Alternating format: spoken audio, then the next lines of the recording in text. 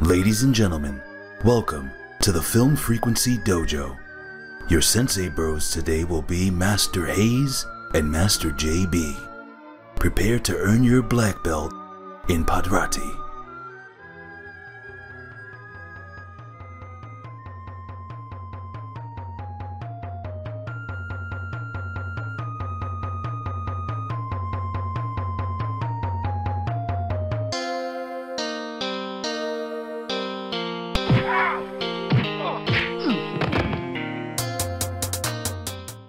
What's going on, ladies and gentlemen? Welcome to another episode of the Film Frequency.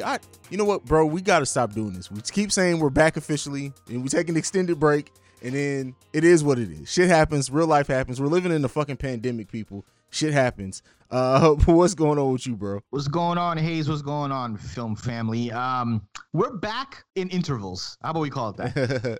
we're and the thing is like, I feel sorry when we don't, because, you know, we had this Karate Kid trilogy planned, but, you know, because it's not like new movies coming out, we're not really held to a time schedule. And honestly, like, shit's happening. You have a new podcast. Shout out to Cage Theory, by the way, which does have new content every week because MMA was like the first major sport back.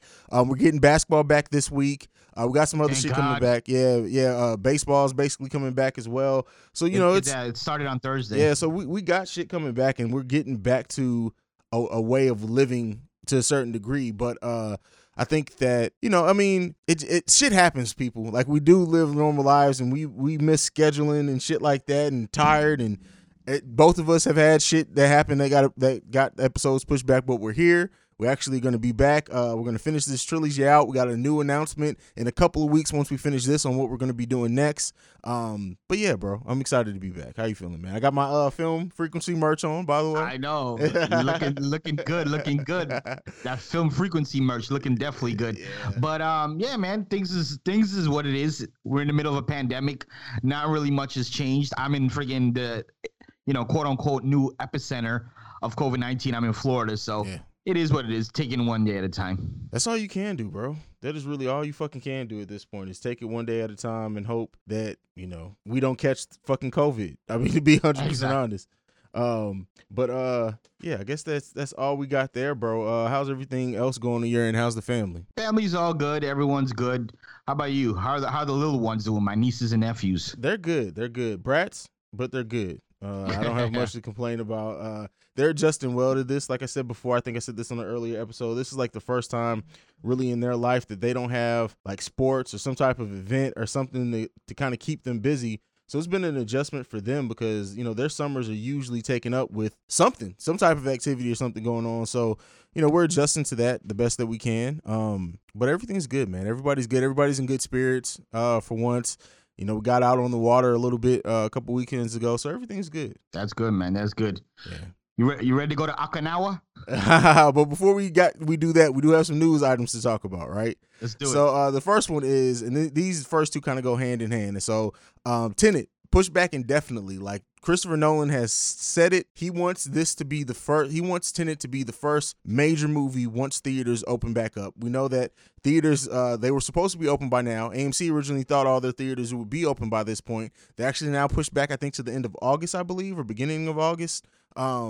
So, you know, that's happening. But so Tenet pushed back indefinitely. I'm guessing they want to wait to the world and see how people react to movie theaters being open. But I think that this now it's smarter for a couple of reasons, because now they let some of the smaller movies, one that we're going to talk about, be kind of the first ones in to test the waters and get people back into the theaters. And I honestly think Tenet has the chance, and people may call me crazy of this, of breaking the box office record, because if they time it right, so when people really start feeling comfortable and get a hang of this, people are going to be looking for something to do. Movie theaters, like, this has been hyped for so long. It's the first big event film. It has a chance to pass Avengers Endgame, I think. What do you think? That's a big statement, man. I I'm mean, telling you, man. Avengers Endgame did what? $250 million? 2-point-something billion, right? It did. Oh yeah, what am I saying? A fucking quarter 2.3, billion. 2.3, I think. Yeah, 2.3. Yeah, right. Like yeah, I don't know what the fuck I got $250 million from. That's nothing. Yeah, right. It did over $2 billion. So I don't see it happening, man. I just don't see it. Also, keep in mind, Tenet is correct me if I'm wrong, it's a sci-fi, right? Yeah. Yeah, so there's not a lot of I mean, there are tons of sci-fi fans, and Christopher Nolan obviously is a huge director. And I don't know if there was ever a chance for Endgame record to be broken, this is going to be it.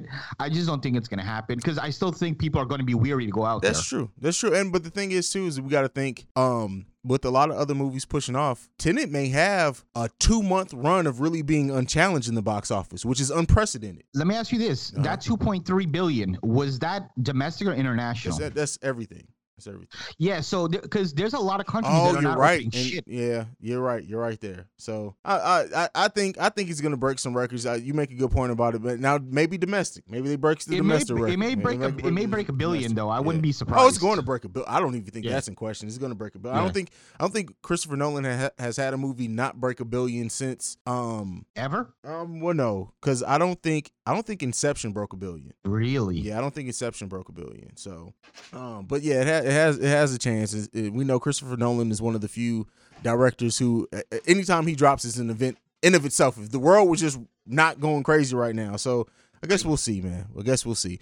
Maybe I'm hopeful there. But with Tenet now pushing back, and I feel weird saying this will be the first major release, but it still is.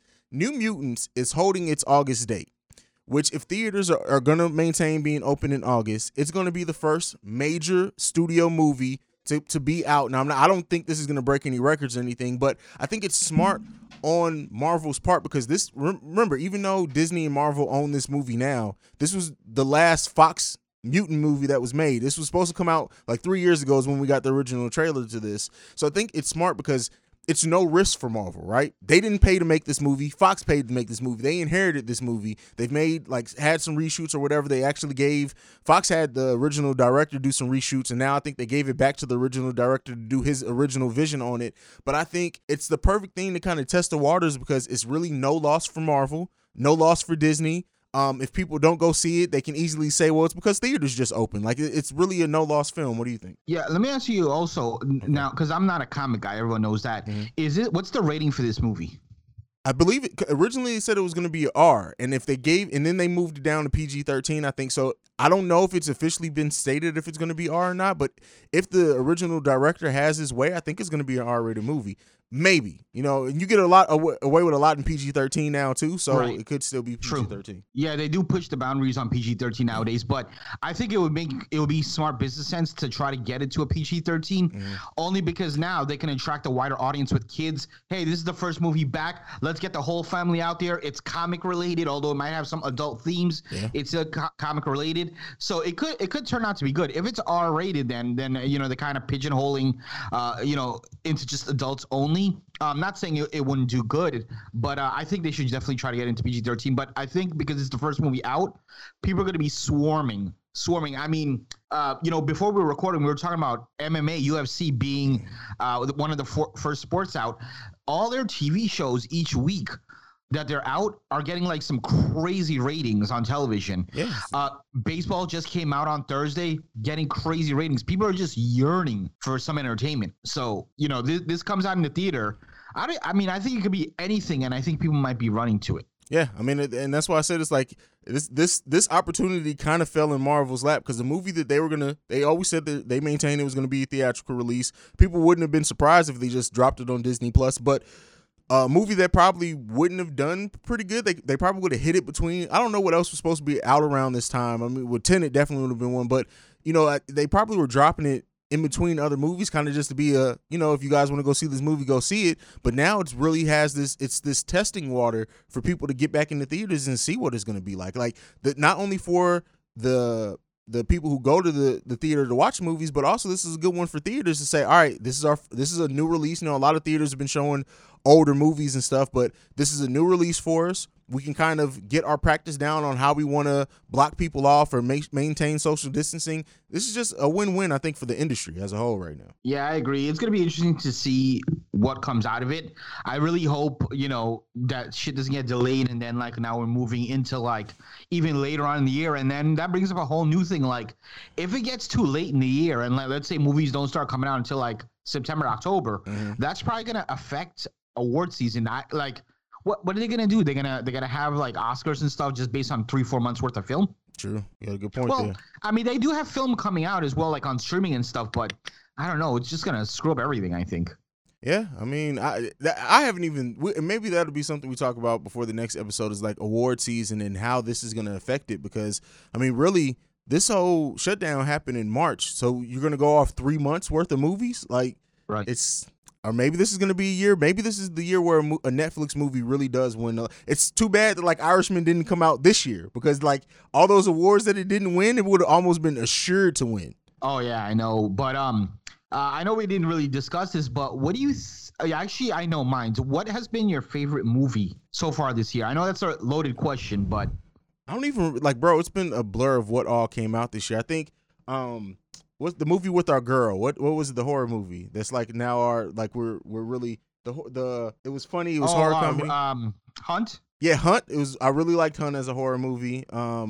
The Old Guard though from Netflix, bro. I don't know if you've watched it or not. I'm not. It's Bro, on my list though. As an action movie, that and Extraction like has now put Netflix in this place where when they come out with action movies, it's like events for me because the Old Guard, I love the myth. I love movies with mythology. It kind of is like, I don't know if you were a big fan of Highlander back in the day because I know you don't quite like science fiction, even though Highlander isn't straight science fiction, but it kind of reminded me of that. Like, You're talking about the Highlander TV show? I'm talking about the movie series, like TV show and movie series, the same thing. Yeah, but I used to start the TV show a little bit. like, yeah. so like the Old Guard to me is just really stuck. I've watched that movie 3 times since it's come out, and every time I have not at all felt like, damn, I've been watching this too much. I've enjoyed it every time I've watched it. Yeah, it's gonna. Yeah, it's I don't know. It's I'm sorry, bro. Someone just fucking texted me, and my mind just went completely blank. Yeah, I mean, you got to think Charlize Theron, who is one of the women that we've both said before, who is a woman who can carry you. She looks believable in action films. You take her seriously. And then the second lead. Oh, she's in Old Guard. Yeah, she's the main character in Old Guard. And then the black young, I don't even know, I've never looked up the actress' name, but there's a young black woman in there who kind of takes over the lead as the movie goes.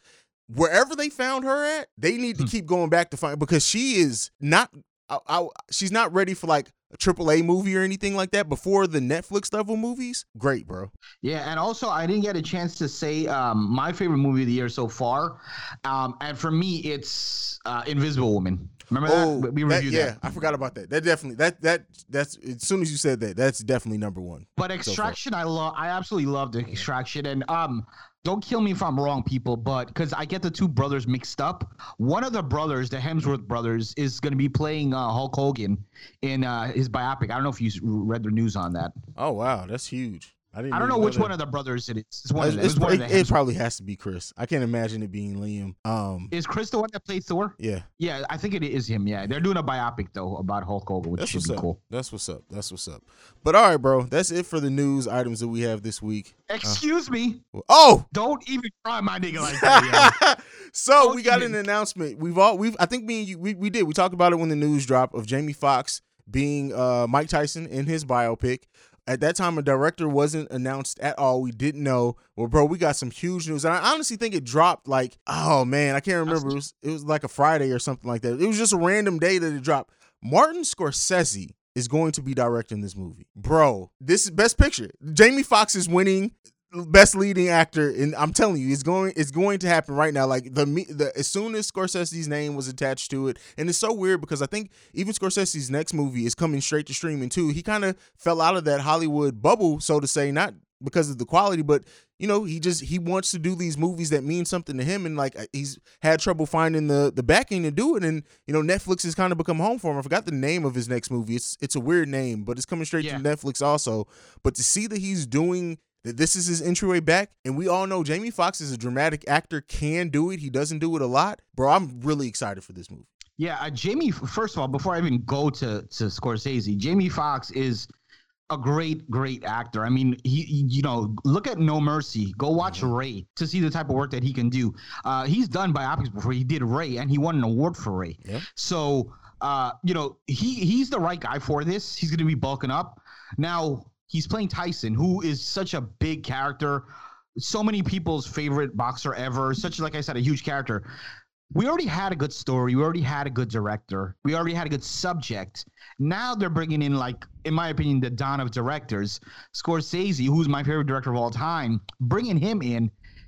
This movie's going to be amazing. We know it's going to be a 3-hour marathon, but it's going to be amazing. And I cannot wait. I'm so hyped to see this shit.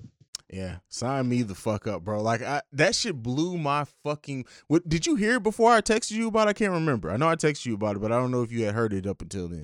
No, I think no, because I know I read the article and I was like, I saw it on Facebook actually, and I was like, what the hell? I couldn't believe it. Yeah, like this, bro. I don't get caught off guard by very many things, but I did not expect that at all. Like I don't know who I expected them to go direct it, but Scorsese doing a movie based off Mike Tyson. I think another key casting in this movie. Well, we know Jamie Foxx is going to be the key casting, but we got to know who's going to be casted as Evander Holyfield and Don King. Yeah, like Don King. There's some good people that could play Don King. I got a crazy pick. You're not going to believe who my pick is for it. Who? Donald Glover. You think? He has the hair. Cat, and put a wig on him. And Don King had the one gold tooth too. And we know that Donald Glover honestly becomes different characters based off who he's playing and stuff. I can see him being so into this role and like cutting the little like stuff that Don King used to do at press conferences and shit. I think Donald Glover would kill as Don King, bro. Yeah, I think so too. Now, did they say like is this taken off from day one, or is this like? They didn't say anything, right? Everything that I've read, there has been no indication of what time period that this is going to, like how much of his life this is going to, if it's going to be like maybe the first 20 minutes are him young and then we kind of flash. They have not said anything that I have read. If it's out there, I've just missed it up until this point. Yeah, because another big, if they're going from day one, another big character is going to be Gus D'Amato. Is his name Gus D'Amato? Yeah. Which was Mike Tyson's original trainer. And like, he's the one who Mike Tyson credits for saving his life, basically. Because that guy was a big part of his life. So I'd be interested to see who would be there. And they're definitely going to show Holyfield. Yeah. They're definitely going to show that. So David Buster Douglas is probably going to make an appearance. Yeah, they're going to show Buster Douglas. Yeah, man. There's so much shit, this movie might be 4 hours thinking about it now. Bro, this movie could easily be 2 movies. Just you know what I love? I'm so happy now that we're talking about that, they brought in Scorsese, because Scorsese, he's so anal about detail. Mm-hmm. When they do have these boxing matches, he's gonna bring in like the best choreographers. He's gonna bring in professional fighters to make sure each scene is just on point. Oh yeah, he's gonna be watching so much film from those fights. Those fights are probably going to look exactly like recreations of what they're supposed to look like. It's going to be great, man. Here's the last thing I want to ask you before we move forward. Do you think in some way, some small way, Mike Tyson actually makes a small cameo? I hope so. Even if, I don't know if you can have him make it. I don't know how you can fit him in with a cameo, but I hope that, we're going to see him at some point. And even if it's like the last scene where, They do the thing where it transforms from Jamie Foxx's Mike Tyson to actual Mike Tyson sitting in like a chair being the old guy. It's going to be something like that. We're going to see Mike Tyson's face in this movie for sure. Yeah, I mean, I would be shocked if we didn't. Yeah, definitely. All right, bro. That's it for the news. Let's get into the review. We are here to review Karate Kid 2. And we did a live watch party of this to the Facebook group a couple weeks ago. That's how late this episode is, but it's like I think I told you this before. Like Karate Kid 1, that story stood out to me. I don't know why, for some reason, parts of Karate Kid 2 and Karate Kid 3, even though the stories are completely different, all kind of melded together for me before rewatching this. Is why I want to watch Karate Kid 3 again before we fully review it. But what I will say about this movie, bro, is this highlighted why Mr. Miyagi is the fucking shit, bro. And Daniel is such a fucking douchebag. Like, and I mentioned it during the live stream. And we're spoilers, of course. We go all over the place. This is just two brothers talking about movies. So much of this of Danny's life that turns into hell for him is just because he's a fucking poon hound. Like, you literally you were just in a tournament fighting your girlfriend's ex, and like 2 or 3 weeks later, you're chasing Asian poon now over. Like, what the fuck are you doing, Danny? Like, you see how Asian people take their poon so seriously. You see that Sato still holds like a freaking 40-year-old grudge on Miyagi because Miyagi took his woman, like supposedly took his woman. Let that be a lesson to you, bro. Now he's trying to go after this chick. I think her name was Kumiko. Yeah. Crazy, man. Crazy. But let me say this. I love where they went with this film, though. I love the fact that they went to Japan, even though this is not really Japan. Obviously, it was set in Hawaii. But I love the fact that they went back because the directors, like the backstories, the directors were kind of battling like, do we want to continue with this and have Miyagi go to Okinawa, or do we want to go with Kreese's revenge? True. And they decided to go with this, and they decided to hold Kreese's revenge for part 3, which is what we got in part 3, basically. Yeah, which we'll talk about it when we get there. Right. And you know, I know I said it was a couple weeks. It's actually 6 months. This is set 6 months later after the first movie, but still, there was no mention of him breaking up with old girl, like none of that. He's just in Asia. Chasing porn. There was? Yeah, well, so it was you missed it because it was literally like one line. And it was when he showed up at Miyagi's house. It looked like she showed up from prom. And basically he was like, oh, she's going away to college and she met some guy or something. So they basically broke up because they were trying to get that makes sense. Yeah, they were trying to get Elizabeth Shue for part 2 just for a small role, but she decided to, like, you know, not do the movie and go to college for real. So they just kind of wrote her out in a small role. Oh, that makes sense. Yeah. Well, at least they didn't make him seem like a complete poon hound. There you go. He's still a freaking poon hound. He's definitely still a poon hound, bro. But so Sato, Chozen, like what? Let's talk about these two. The two major additions other than Kumiko to this cast. They're both badasses, right? Like Sato, like his whole entrance into the thing of like him having a taxi show up for Miyagi and like they just think they're driving around and like they end up going to this place and Sato's a fucking G, bro. Oh yeah, Sato is a G, is a G, and Chozen is a mini G as well. Yeah. Yo, I love both of those dudes. Yeah, I love how like that when him and Danny got into it, like literally Danny had to kick him in his nuts to get him the fuck off of him. But we'll talk about that when we get to it. Chozen as a better villain than Johnny for Danny. What do you think about Chozen as the villain in this one for the opponent for Danny, so to say? Oh man, that's a hard question, bro. I think they're both great villains. Mm-hmm. For Danny in different ways. Okay. Because I don't think Chozen could have did Johnny's role and vice versa. Like if you would have put Chozen in that tournament type role, I don't think it would have fit. I think he was. This is good. They're both. I can't choose between Johnny and Chozen because I think they were both great in their own equal ways. But if I had to choose, only because the movie was better for me, I'm going to choose Johnny because I think Karate Kid 1 was better than Karate Kid 2, just slightly. But you got to admit, Chozen coming down on that zip line, bro, is iconic. That's like some Shawn Michaels WrestleMania 12 shit. Bro, it is so funny because, like, watching it, I don't know why I had this, like, because I would think that I would start cracking up at some shit like that, but because I'm so engulfed and it makes sense for the character, it's just like, that's some badass shit, man. Like it was. Yeah. Chozen was fucking crazy, man. And yeah, he was really good in the movie. But Sato, man, I'm still trying to figure out, like, was like Kumiko that like seriously, you held this grudge on your best friend who's supposed to be like your brother over this chick, and they never dated. Sato and Kumiko never dated. It's just Sato liked her, but she didn't like Sato. She liked Miyagi, and all this time he held a grudge. It's just crazy, man. It's about honor, bro. Like I've honestly, and this isn't even me. I know I say a lot of shit for jokes and for fun here, but I have seen people hold grudges over Poon that long. Like it doesn't even surprise me, bro. Like I had friends in high school that we were thick as fucking thieves, and because one of them got the girl, like they never even dated, but one of them actually got to sleep with her over the other one that they did. It's been a grudge ever since. Like they still are around each other sometimes, but they still have that grudge ever since. It's just weird, bro. Poon brings out the worst in us. It's crazy, yo. But, you mean Yuki? Yuki is the one who Miyagi. Kumiko was for Danny. Right, Kumiko's Kumiko is Daniel's Poon. Yeah, I was about to say. I hope Sato wasn't after Kumiko because that dude need to have a whole different. That's a whole different. That was Karate Kid 2. The part you didn't see right behind the scenes. That was the part that was directed by Weinstein. Oh. I have to do it at least once there's at least once every episode that I have Hayes just do a complete, like, shake my head, hand to the face palm. And that was that moment. Oh my God. I can't believe you said that. Like, I shouldn't even be surprised. Bro made a Weinstein joke, man. Okay. All right.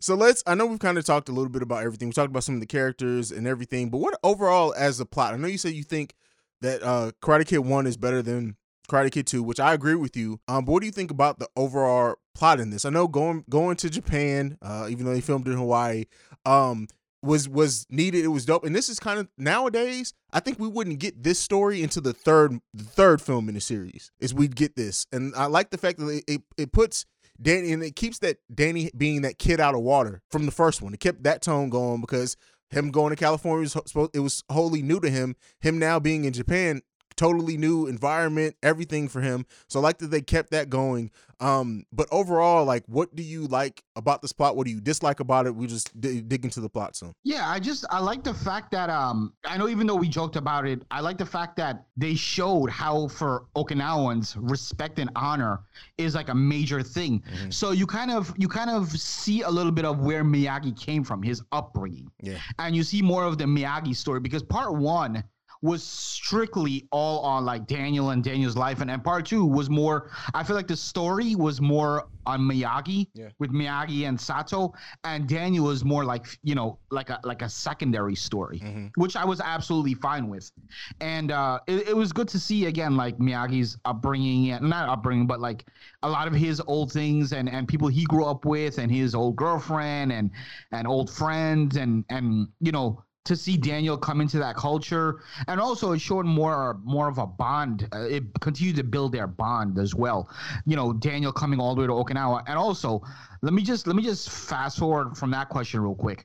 The Film Bros made a statement last time, and we talked about how horrible of a mother Mrs. LaRusso is. Mm-hmm. And now your child has known this dude for 6 months, and now you're letting go to a different country, to a different continent with this dude. Like, what if he could have never came back? He could have kidnapped him and sold Danny for all she knows in Japan. Like, luckily nobody wants to buy a little white. Let me stop. That's number 2. But like, seriously, she's a terrible fucking parent, bro. Like, we talk about how much of this series wouldn't have happened if Danny wasn't such a poon hound. How much of this series wouldn't have happened if Miss LaRusso was just a good fucking mother? None of it. Exactly. None of this would have happened. Like, literally zero of it. They would have never moved to freaking Reseda. They would have never, none of this would have ever happened if she was a good mom. And then she becomes even a worse parent in part 3, which we'll get to next week. That's going to, like, honestly, in part 3, we need to sit down and have a whole, like, at the end of it, once we finish it, a whole, like, mini episode within the episode about her parenting, because that shit is like, you can learn so much by just doing the opposite of everything Miss LaRusso does. Exactly. It's crazy. So for this particular movie, are there any particular scenes that stand out that you're like, oh man, I really like that scene, or was it all kind of just on the same level? It was kind of all on the same. Like I said, the one and that was towards the middle end of the movie, towards the third act when they're out to eat and the whole thing happens with him kicking Chozen in the balls. That's like when they were at the club. Yeah, that was like the end of the second act. I want to say that scene stands out to me just because it does show like Danny's resourcefulness, like when he kicks him in the nuts and then picks the money back up. Like, it's just a whole, like, I like the way that whole scene plays out. Like, I'm not, it's not like it's cinematically great. It's shot in any type of special way or anything, but it's just something about that whole series of events that to me is just like, I don't know, it was enjoyable to watch. But you know, Sato's entrance stands out to me for sure. Like, that whole thing of when they actually land to Japan stands out to me because it makes it feel it's different. Like, in the first Karate Kid movie, we get these kids, and the kids are all erratic, right? They just go off, like, Johnny just went off whatever pissed him off or whatever was going to fuck with Danny. It was no, like, really thought out process in it. But you get so much about Chozen's character and Sato's character from just the way that they set that up. Chozen showing up like, oh, Mr. Miyagi, yeah, we take you, son. We like, and playing like this stereotypical Asian role, and then as they're driving, you start seeing him become more dickish, right? As they're driving, you see him become more. Look at that heel turn. And it's so much about Chozen's character that's done in just that first 5 minutes of him being introduced that I honestly think maybe a lot of people don't even notice, because it's sleight of hand. It's not anything that they do that they focus on a lot. You just, when you pay attention to that type of thing, you just see like he comes off one way, and then as this car ride's going on, like you said, a hill turn just in that drive, and then Sato's entrance, bro. Like, it's something about that, man. I don't want to use the word gave me chills, because There's other scenes in movies that actually gives me chills, but it's just something about it that you just leave like, that's some badass shit. Like, that's all I can say, man. Yeah, I agree with you 100%. I think the way they brought in and introduced Sato, just the aura and the atmosphere around him, you're like, oh yeah, this guy's a fucking boss. Exactly. You can just tell he's a boss. And it's a lot different between Johnny and Chozen and Sato. With Johnny, he's like, and the whole crew, the whole Cobra Kai crew is like, yeah, they're gonna really kick Daniel's ass. With Sato and Chozen, it's not like, yeah, they're gonna kick his ass. Like, no, they're gonna kill him. Like, literally kill him. Yeah, they're gonna kill his ass. Yeah. First of all, they're in a different country, and second of all, that's just how they do things there. So it was a totally different threat, I think. But yeah, the way they brought in Sato, immediately you have to like be worried about Sato and be like, yo, this dude is like the real shit. He's rich. You know, he got money, and he's smart. He set up the whole thing for Chozen to come and pick them up. So yeah, I mean, off rip, you know Sato's going to be an interesting character. And even just to fast forward, Sato's character is probably one of my favorite characters in the movie just because of the different things he goes through.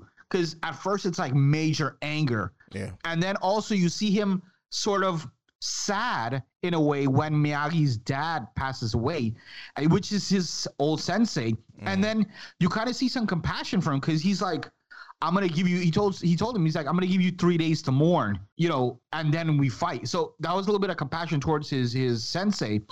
And then when the whole scene happens, which is probably like my second favorite scene in the movie with the storm, and then that's when he makes his like, you know, quote unquote, you know, babyface turn. And he turns into a good guy after Daniel and Miyagi save him.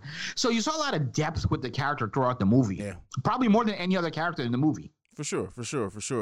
Do you feel robbed at least that we didn't get the actual fight to the death between Miyagi and Sato? No, I don't feel robbed at all because I don't feel robbed at all because I feel like this is the fact that they made up because let's say they fought, right? Then what reason really is there for Chozen and Daniel to fight at the end? That's kind of what I wanted. Like it showed, like, to me, the fact that they didn't fight, it showed that even though Sato, it was all about honor for Sato, right? It truly was. Right. And like, you see him be honorable when the village is being destroyed. And like, when he shows up with the bulldozers, even after that, and you're thinking, is this motherfucker really finna be on this shit still? And it's to help in that case. And he still signs over the rights to the village and everything. But it shows how, while it was all about honor for Sato, Chozen hid it under honor, but it was really Chozen just being corrupt as shit. I feel like he was corrupt. He was past the point of really being helped, whereas Sato was really, he just felt like Miyagi was being a bitch and he dishonored him. Like, he really just truly felt that. And I think,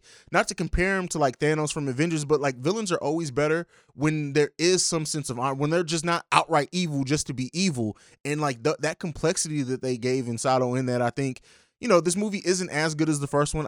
And we'll talk about when we get to 3 if we think it's even better than 3. But you know, it's better than 3, bro. Come on. I'm trying not to bury. The fucking lead, bro. But okay, bury that shit straight with the fucking Titanic, bro.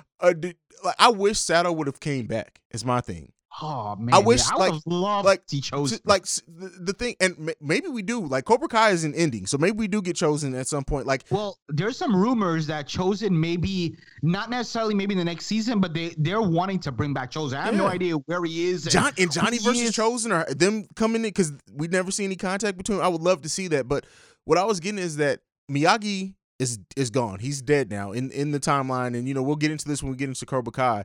But what if Sato becomes a mentor to Danny? Like, if we can bring him in as replacement, that would feel earned in a way. Yeah. Question though is Sato still alive? I don't know if the actor is still alive. I have no idea. This is me just talking. I'll look it up. But go ahead on what you. Yeah. So I would love to, like, the reason why people go crazy about, and I don't mean for us to talk too much about. He passed away in 1996. Okay. Yeah. He passed away in 96. For a while. Yeah. That would have been not too long after this movie actually came. Well, 10 years after this movie came out. But go ahead. Yeah, right. Yeah, 10 years after it came out. Wow, that's crazy. But yeah, I mean, they could always find somebody to play the character. It doesn't have to be the same exact guy. But yeah, I think it'd be interesting. But yeah, man, I think because yeah, like you said, with Sato, it was about the honor and respect. With Chozen, he used that as a facade because he was just a bad guy. Yeah, it wasn't about honor and respect. He was just a bad guy. But I think the reason why Chozen went to such extreme measures at the end, because the whole movie, if he wanted to, he could have pulled a knife on Daniel and killed him. the whole movie. But what broke him, what broke him to reach this point of no return, so to say, was the fact that his uncle finally, turned his back on him. Yeah. So the one person he had to depend on now turned his back on him, and that happened with the whole storm scene when his uncle was like, "Go help them," and he's like, "No, I can't." And then his uncle went and saved him. Sato went and saved him, and he came back and he's like, "Now, to me, I'm dead to you." You know what I mean? Mm-hmm. And that was it. And that was the last, the camel, the straw that broke the camel's back. And from that point on, he was like, "Yo, I'm done." Yep. All right, we talked about the characters, we talked about the overall plot. Last fight, Chosen, Johnny, leading up to this, what do you think about the fight and how it all broke down? Yeah, I think the fight was done really good. And again, the fight for me was more, you may disagree, but the fight for me was more intense because this wasn't a fight for points. And even Miyagi said it. Yeah. Like, the way the last scene was done was very intense. When Daniel was like, "I'm going to go fight," and Miyagi's like, "Hold on." He's like, "This fight is not for points. This fight is for life, for real." This is a fight. This is an actual fight. Yeah, it's not a competition. Fight. Yeah. And just they had a good back and forth, and then the whole crowd bringing out that, I don't know what that instrument is called, and everyone's starting to shake it back and forth, and as usual, it's an 80s fighting scene. So I think it was done pretty well. Yeah, I think they did a good job of making a difference between a tournament fight and, like you said, an actual fight for your life. And then the culture, like the fact that they came out playing the instruments, and the fact that everybody knew that was around there knew what was at stake, right? It wasn't even if you lose, we're gonna go home and put some ice on it and you'll be okay. It's if you lose, this motherfucker may kill you. He probably will kill you. Not may, he will kill you. Yeah, he will kill you. And then I like how it mirrored the beginning. And we talked about it before, how the beginning of this movie was actually supposed to be the original end of Karate Kid. But I like that they held it off because it was able to parallel the end with Danny and Chosen, because he had him in that same position. So it was all perfect. Yeah, it was. And and Danny, Danny obviously overcome, even though he was clearly the wrong one in this movie. I mean, Chosen was the right one in this movie, in my opinion. Daniel was, I'm not going to say Daniel was a bully, but Daniel brought all this shit upon himself, in my opinion. American ignorance is what it came off like. Seriously, it came off like the thing of when Americans go into other countries and it's like, we're American. Like, that's what that came off like. How did this beef first start between Chosen and Daniel? Do you remember? I don't remember the first thing other than the car ride. What was right? So that car ride, listen. Chosen lives in a country, even our country, you respect your elders. His uncle said, "Go pick up Miyagi, bring him here." He's gonna go pick up Miyagi and bring him here. He's listening to what his uncle said. Nothing wrong with that. He didn't harm Daniel. He didn't harm Miyagi. They didn't touch them. They just picked them up to send a message. That's it. But where the beef started was when Chosen was selling. I forgot what the hell he was selling. And Daniel came, and Daniel knocked him over by accident, and then broke the weights to show it's fake weights. I understand what Chosen was doing was illegal and wrong, but that's not the case here. The point is how Daniel went about doing it. And from that point on, that's when the beef started. You don't mess with another guy's business. Point blank. So it's now been confirmed that Chosen was the original owner of Wish. Wish is, what Wish is here, how they sell a bunch of counterfeit shit. Chosen is the owner of Wish now in that timeline. So there you go. He's the owner of the Okinawa's Wish. Yeah, there you go. Period. Point blank. No, but I can see where you're coming from with that. Go ahead. No, I was gonna say I was just gonna change the topic if you were done with that. Yeah, go ahead. So one thing I really like about movies, these older movies, and I do all the time, and I feel like I'm probably the only one that does this. I actually love watching at the end, when they do the credits. Mm-hmm. I love watching those. I'm probably one of the only people that like watching it, but I like watching it to see the cast of characters because I always want to see yo, is there somebody somebody that was a nobody back then that's in there? Or I always want to see maybe I missed someone that I know that's in the film. But I had already knew this. But do you ever watch, or have you ever watched Law and Order SVU? Absolutely, I love that show. Okay, do you know? And I don't know because I haven't seen this last season too much. But do you know the guy from the FBI? He's the psychologist, the Chinese guy, or Dr. Wong or Wu or something. Yes, it's Dr. Wong. Okay. Do you know he's in Karate Kid 2? Is he? So remember the scene you were talking about when Daniel kicks Chosen in the nuts? Yeah. from them to find out about the party, there was this guy giving out flyers to the party. The guy that was giving out the flyers is BD Wong. Wow. Okay. As soon as I saw it, I knew it was him. I didn't see it from the cast of characters, but I confirmed it with the cast of characters. He has the same face, but he was obviously super young. Yeah. And then I forgot what name they had from cast of characters, but I know it was definitely something Wong. I don't know if it was BD Wong or something else, but it was definitely Wong. But yeah, that's funny. That's well, shout out to him. He always. Can we talk? Go ahead. No, go ahead. I was gonna say, can we talk about Okinawa women for a second? Because let me just say this real quick. I'm not trying to be misogynistic or anything, but in order for Daniel to date Kumiko, they just have to do a tea ceremony. Whereas in America, you gotta get flowers. If you're getting a nice bouquet of flowers, you're talking $60 to $100. You gotta take them to dinner, which a nice restaurant is gonna cost you another $100 to $120. You might have to take them somewhere afterwards. It's gonna cost you another cup. You're talking on one date. You're talking about $250, $300.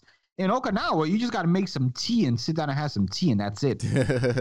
I see some imbalance here. What do you think? I have no comment. They're not, because in case we get somebody from Okinawa listening to this, I'm not speaking on it. No, I'm giving them a compliment. I get it. I'm not speaking on it. They're not after materialistic things. There you go. Shout out to Okinawa women.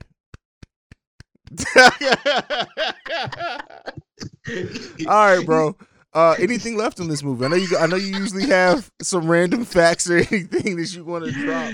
Nah, my random fact was basically the BD Wong thing. Yeah, there's not much. Actually, yeah, and you won't believe this. I don't have the actual numbers, but I can look them up. Believe it or not, this movie outgrossed Karate Kid 1. That doesn't surprise me. Yeah, I don't think it was like by much, but yeah, it definitely outgrossed. Did it cost more to make though? That I don't know, to be honest. I'm not 100% positive. Let's see what So the original Karate Kid took $8 million to make and grossed $100 million. Okay, and this one grossed $115 million off a $13 million budget. Yeah, and I'm sorry, what was Karate Kid's one budget?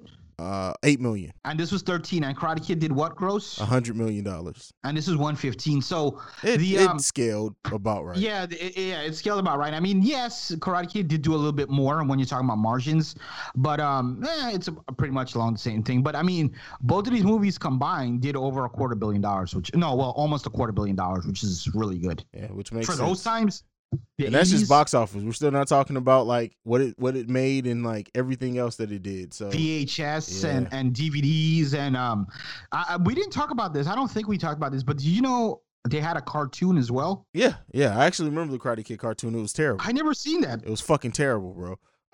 Yeah, we'll check it. We're not adding it to this review, but no, we're not doing it. But that's it, bro. That's our Karate Kid 2 review. We're doing Karate Kid 3 next week. But any parting words, anything for anyone? If not, go ahead and leave them your social media. No parting words. Really enjoy doing the whole Karate Kid trilogy, and plus the Cobra Kai coming soon as well.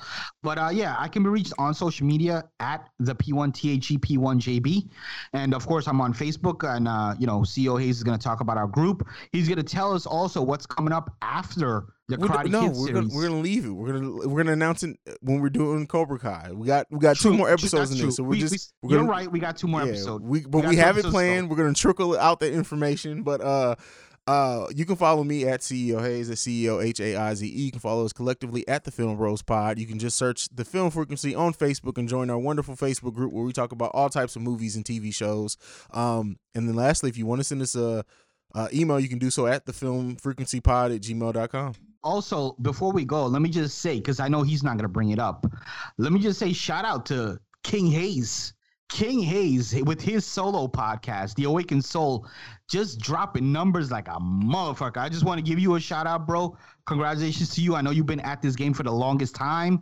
So obviously the numbers were eventually going to come, but this one episode you did was just crazy numbers. I mean, you showed me the numbers, so I just want to congratulate you on that. If you have not listened to that, ladies and gentlemen, check it out, The Awakened Soul. I appreciate that, bro. Like, definitely, it's that blew me away that we did that in 30 days. But yeah, that's just crazy, man. I could never imagine hitting that number, but I appreciate it. I don't try to plug it here. I try to leave each podcast focused on it. But if you want to check out The Awakened Soul and you listen to this, do so.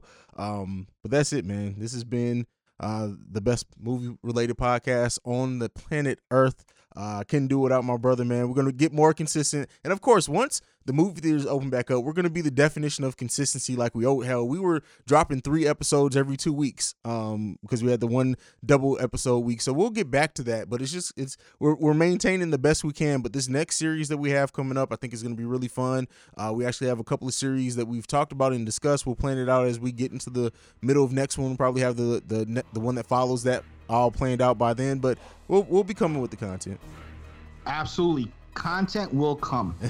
All right, we out this bitch. Peace. Shout out to Okinawa. Get that tea, bitches.